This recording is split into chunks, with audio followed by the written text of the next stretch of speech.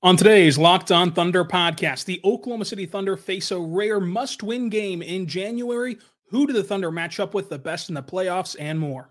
You are Locked On Thunder, your daily Oklahoma City Thunder podcast. Part of the Locked On Podcast Network, your team every day.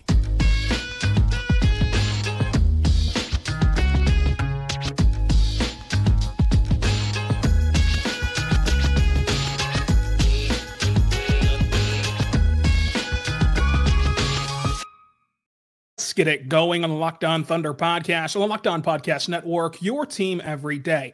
I am your host, media member, editor-in-chief over at thunderousintentions.com, Rylan Stiles. Follow me on Twitter at Rylan_Stiles. Follow the show on Twitter at LOThunderPod. Email the show, LOThunderPod@gmail.com.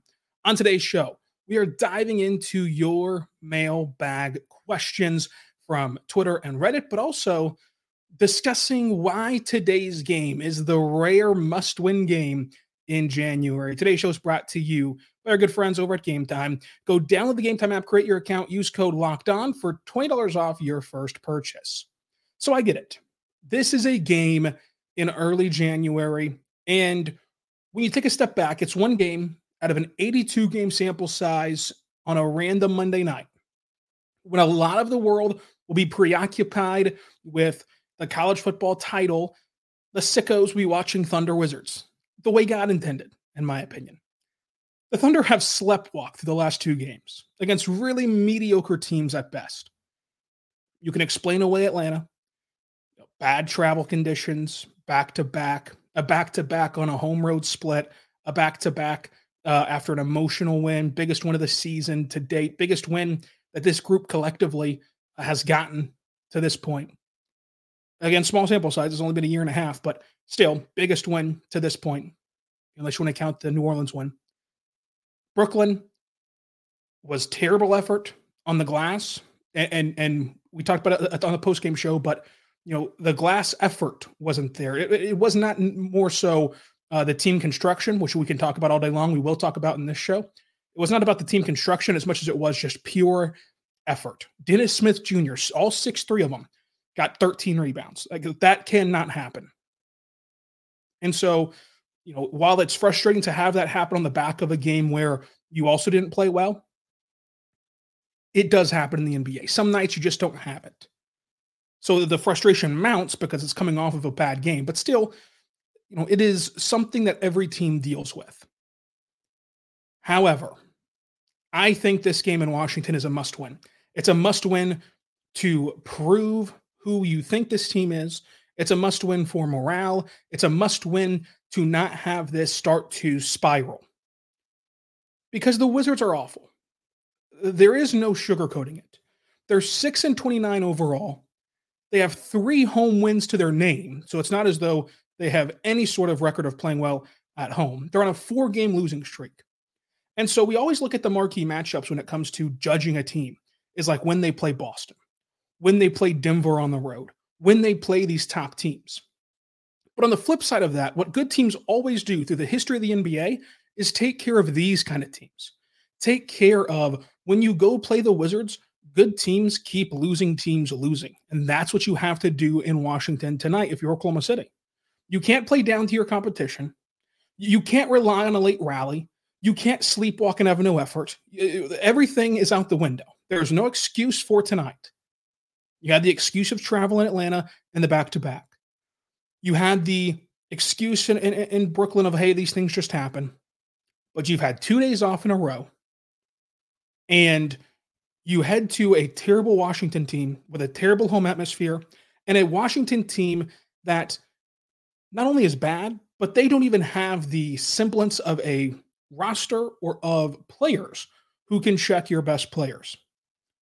And so if you truly are this uncommon, mature team for your age, which Mark has talked about, which Shea has talked about, Kaysen has talked about, if you truly are contenders, which we've talked about, the national media has talked about, fans have talked about, you go win these games. You make a statement right now today of what you're made of and what kind of team you are.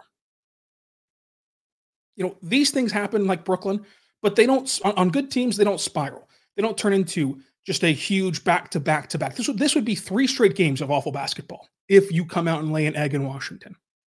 And, we can look at the late runs that they made against Atlanta and Brooklyn to make the score more respectable. That was laying an egg. That was awful basketball. That was not what we've seen from the Thunder throughout this entire season. And so when you look at this Wizards team, no one can guard SGA. Not a single soul can guard SGA on this Wizards team. Now, it's hard to guard SGA no matter what defender you put in front of him, but there is certainly not one in Washington who should hold SGA in check. There is no one on Washington who should hold Chet Holmgren in check. And there's no one that can stop Jalen Williams in Washington. And that's why those 3 guys need to be really aggressive tonight. If you're J-Dub, you've got to work on, not waiting until the fourth quarter to take over a game. You have, if you're Jalen Williams, earned the right to take over games much earlier. And even if you want to keep it in, hey, the second and fourth quarter at the very least has to be J-Dub. The beginning of the second quarter with SGA on the bench, the beginning of the fourth quarter with SGA on the bench, it has to be all J-Dub being ultra aggressive and getting this team buckets. Chet Holmgren has been really good all year. This is a game where you step up in. Whenever your team needs you to stop a losing streak, when your team needs you to head on over and get back on track, it comes down to your big 3 guys. And, it's easy to be sort of dismissive. The Thunder are 23-11. They're 3rd in the West. And even today, the NBA.com power rankings have the Thunder as the number 1 team in the NBA. Now that's heavy lifting by that Boston win, but the number 1 team in the NBA, according to the NBA.com power rankings. So it's easy to be dismissive of games like Brooklyn, games like Atlanta. But the bottom line is this season is playing out exactly how we've expected it to in the Western Conference.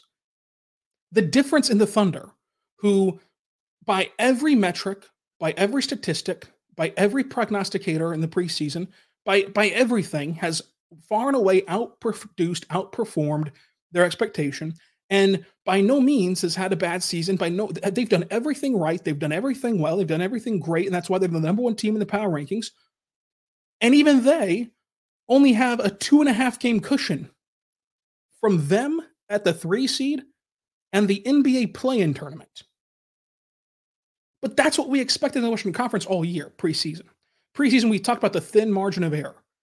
And so that's a tough task. That's tough to lay at the feet of the youngest roster in the NBA, but that's life. That's what all the people say, right? You have it here where the Thunder have outshot expectations, and now we're trying to hold on to that. And with only 2.5 game separation, you have to get these gimmies. Because when you look at the next 5 games, it's at Miami, it's Portland, who they're awful, right? Portland is bad, but that's the second night of a back-to-back with travel involved. You're heading from Miami back to Oklahoma City to play an awful Portland team, which is not in and of itself going to give you any juice. You're not going to naturally get up for playing Portland. So you've got to create the juice if you're Oklahoma City against Portland. How will this young team do that? Then you play a spunky Magic team. But then guess what? After those 2 home games, you're heading right back on the road to play the LA back-to-back at Lakers, at Clippers, who are playing fantastic basketball right now. And that's a back-to-back. Luckily, same building. Luckily, same city, which is a luxury. Those are 2 tough teams in back-to-back order. January is going to be tough. January is going to help define this season. And the Thunder have to be up for that challenge. And it starts in games like tonight. There is no excuse. You've had 2 off days to prepare for Washington. You have the rest advantage and you have the talent advantage to get to where this team wants to go. And even if that's just a top 6 seed, even if that's just taking a step up from the play-in tournament, forgetting about being a top 3 or number 1 seed, even if all the expectation is to be a top 6 team that's safe from the play-in tournament, you still have to win these games because you've only gained yourself a 2.5 game cushion of the play-in. That's it. And those teams are coming, and those teams have their crack at you, and those teams have talented rosters and everything else. So I'm really interested to see how this all plays out. But if you really do have that uncommon maturity and you really do have that uncommon mindset and mentality, then they'll be able to handle their business in Washington with all the rest that they've needed and the poor matchup that they need. In terms of like the poor opponent that they need. So we'll talk more about your mailbag questions, part 2 of that coming up on today's Locked On Thunder podcast. But first, want to tell you right now about our good friends over at Game Time, folks. I love Game Time. And if you are an NBA fan, you obviously are, you're listening to the show, you're going to love Game Time too, because you can use Locked On NBA for $20 off your first purchase. And Game Time has everything. They have NBA, NFL, they have all the sport leagues. They also have concerts, movies, comedy shows, whatever you need a ticket to, Game Time is going to be on that for you. But I like to hone in on the NBA side of things because I think that it perfectly encapsulates what Game Time's about. So Game Time gives you the last-minute tickets, lowest prices guaranteed. So they have last-minute tickets, they have flash deals, they have zone deals. You're going to find a ton of value for your buck at Game Time. And why I think that the NBA is the best is you can look at every injury report. Today, DeLon Wright is questionable against the Thunder. You can look at every injury report, and there's going to be questionable players. There's going to be injuries. There's going to be things pop up to where it changes the dynamic of the game of if you want to go watch it, in a moment's notice on the injury report.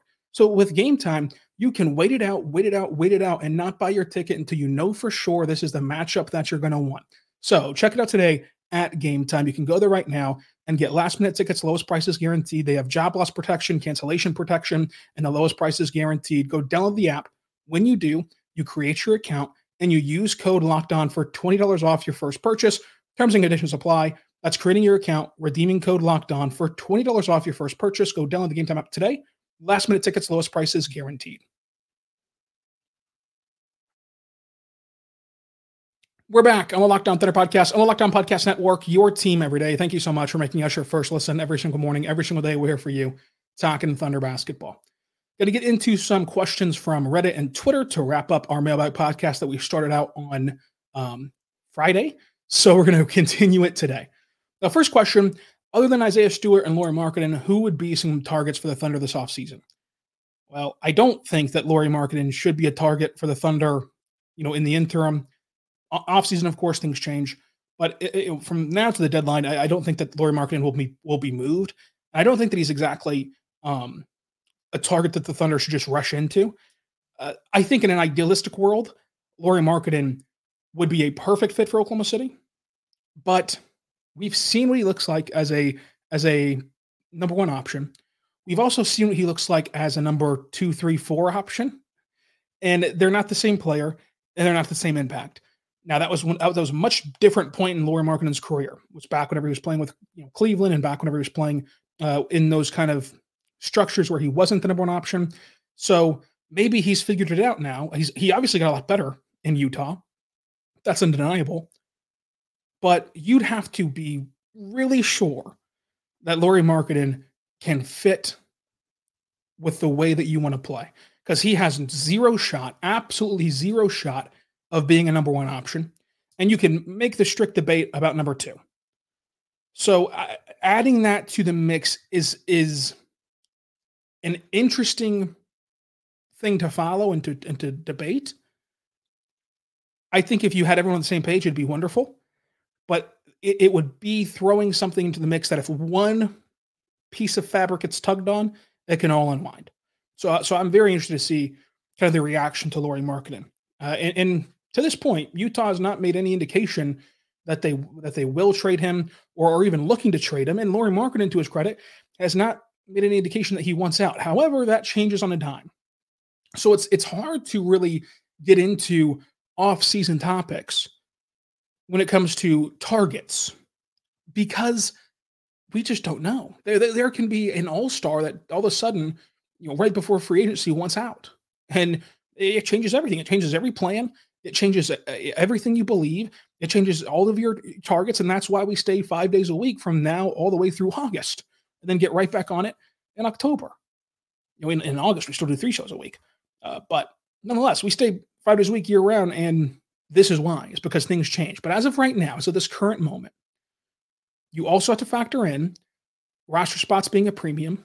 You saw the roster crunch this year, which is by no means going to be, as competitive as it will be this offseason, where you're drafting a slew of guys again. You are looking to improve your team and all the rest. So roster spots are going to be hard to come by. And you still have to manage your cap for the extension eligible guys who are going to come up in the future. I think that ultimately, as it is for the Thunder historically, the trade route will be the route to go, even in the summertime. But there are some free agents who I think are obtainable that would be interesting for the Thunder. Gordon Hayward is not a flashy name, but I think that to come play for a team like OKC, it would be a contract where it just wouldn't matter and it wouldn't hurt you at all. And you probably wouldn't even notice it, to where I'd be interested to give him a small contract. I really like Kelly Olynyk. Both, I think he's obtainable now. Like, I think you can go trade for him right now. And the Thunder should be in the market to go trade for him right now. But even this offseason, I don't think that his contract would be anything that would hamper you at all. And it would just provide some value for OKC. And then to give you another name that'll be in the free agent market, because you asked specifically about going out and getting free agents, so to say, Tyus Jones.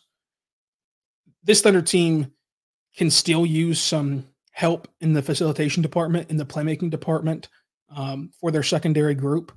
And I think that there's nothing better than Tyus Jones on a backup point guard kind of role on a contender. Like, we've seen him just dominate in that way. And that can really help bridge the gap for the Thunder in big moments, in big spots. And it can really help, highlight the J-Dub minutes and the Chet minutes whenever SGA's not there.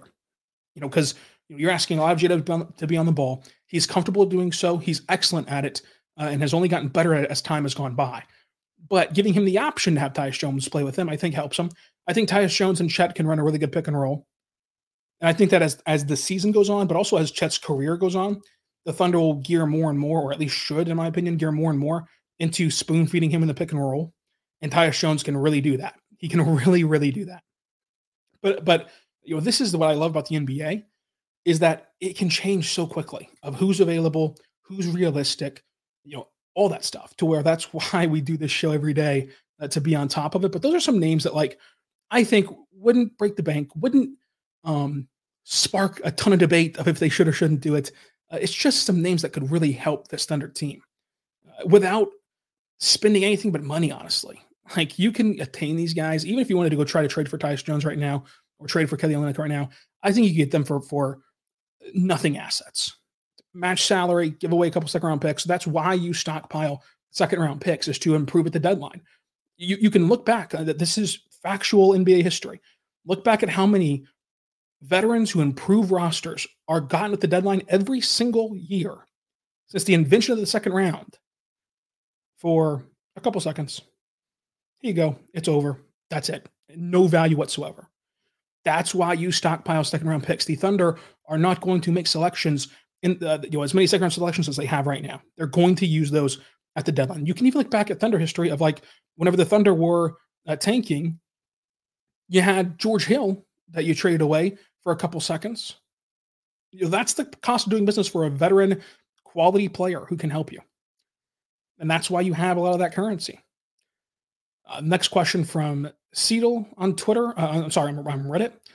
How do you view Lindy Waters III on this team? What do you think compels Mark to take him from multiple DNPs to significant minutes? But personally, I think that Lindy Waters is a great player, a great person, but not a great player in the NBA. What am I missing about Lindy Waters? So I don't want to dogpile Lindy Waters because he's a good person, but I personally don't understand the love and trust that Mark has in Lindy, in the sense of, I don't think he's a good shooter. He's billed as this elite shooter. And in a larger sample size than this season, for his career, he shot 36%. And of that 36% from three, which already in a vacuum is not good, last year on unguarded catch and shoot looks, which is what Lindy Waters, to be in the NBA, has to capitalize on, has to dominate on. Last season, on unguarded catch and shoot, he shot 32%. The bottom line is, love him or whatever, just as an NBA basketball player, Lindy Waters is not talented enough to overcome that. He's not talented enough to overcome, hey, this is supposed to be a sharpshooter who only shoots 36% and cannot knock down open catch and shoot threes. I think his defense has really improved since he started his NBA journey in the G League all the way through now. It's not head and shoulders above the rest of the team, though, the rest of the options on the bench, but it is improved. What I think people are missing about Lindy Waters, And what I think I can even at times, bypass whenever talking about rotations and talking about who should be playing. The reason I think that Mark loves Lindy Waters is his decision making. Like that has been preached about this team and what they look for from Sam Presti, from Mark, since that pairing has been a thing. And Lindy Waters rarely makes bad reads. He rarely makes a bad decision with the ball. And he's at least more often than not in correct positioning defensively.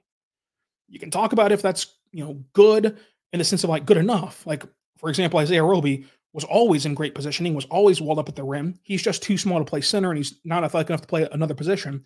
So like it didn't matter how good of his positioning was. He's just not good enough. So it's kind of the similar thing with Lindy Waters, although he at least has great anticipatory skills at times to play the passing lanes and can really try to get physical at the rim for rebounds and loose balls.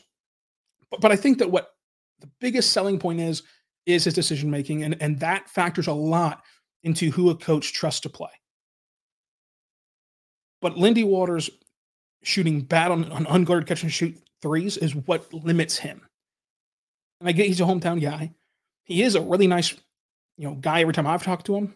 But on the court, there's just really limiting factors. But obviously, Mark does really, really trust him.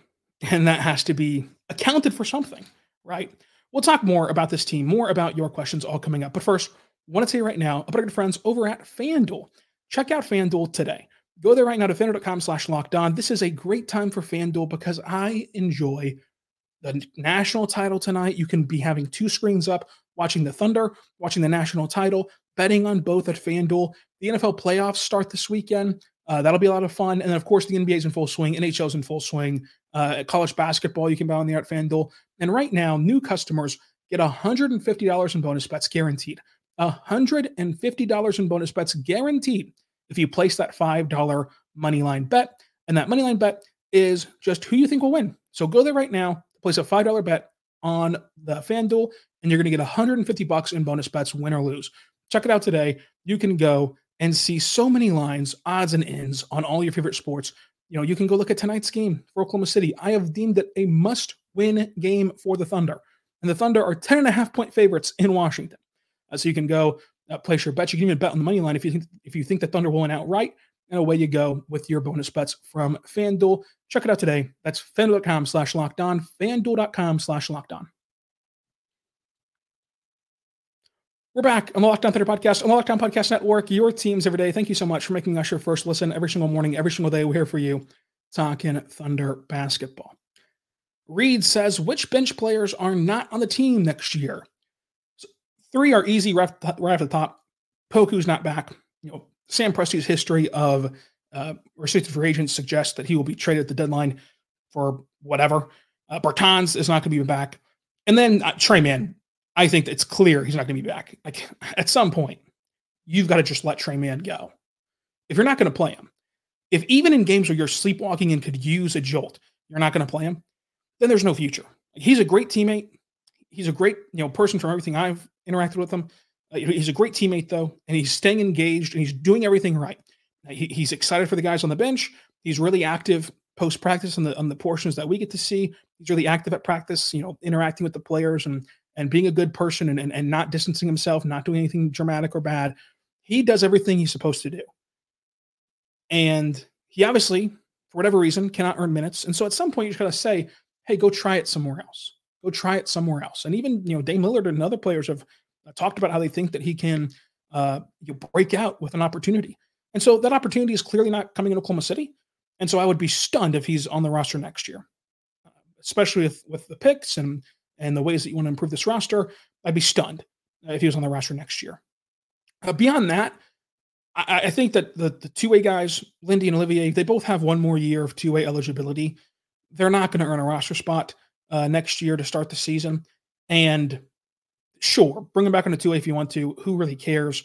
I personally don't think that either one of them has a ton of value as a two-way player besides just the trust factor of like these guys know the system.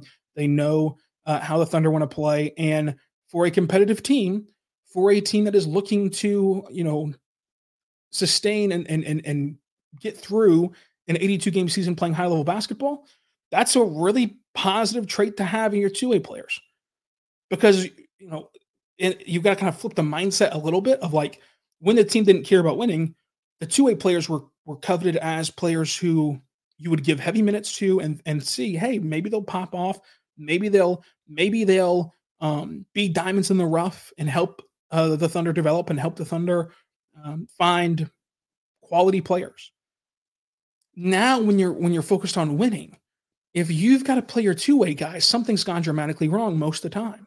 Injuries have stocked up or whatever. In the case of Lindy, it's different. We talked about that before.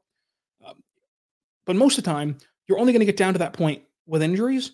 And so if you hit that point where you've got to play two ways for a sustained period of time, at least those two guys would know the system. So, they have another year that they're two-way eligible, could be back. But to answer your question, in terms of like full contract guys, I'd be stunned, just stunned if Poku, Bertans, or Mann return. Speaking of Poku, from Waste, what team do you think could be interested in Poku? None, honestly. But if there was a team, if you forced me to pick one of the 30 teams, I would say Washington. I don't project them to get any better next year, especially, they're losing all these games. There's not a ton in this draft to get excited about at the top. But you have the Will Dawkins connection. Will Dawkins, when he first took over the job in Washington, brought over a lot of Thunder guys, Eugenio Marui being one of them.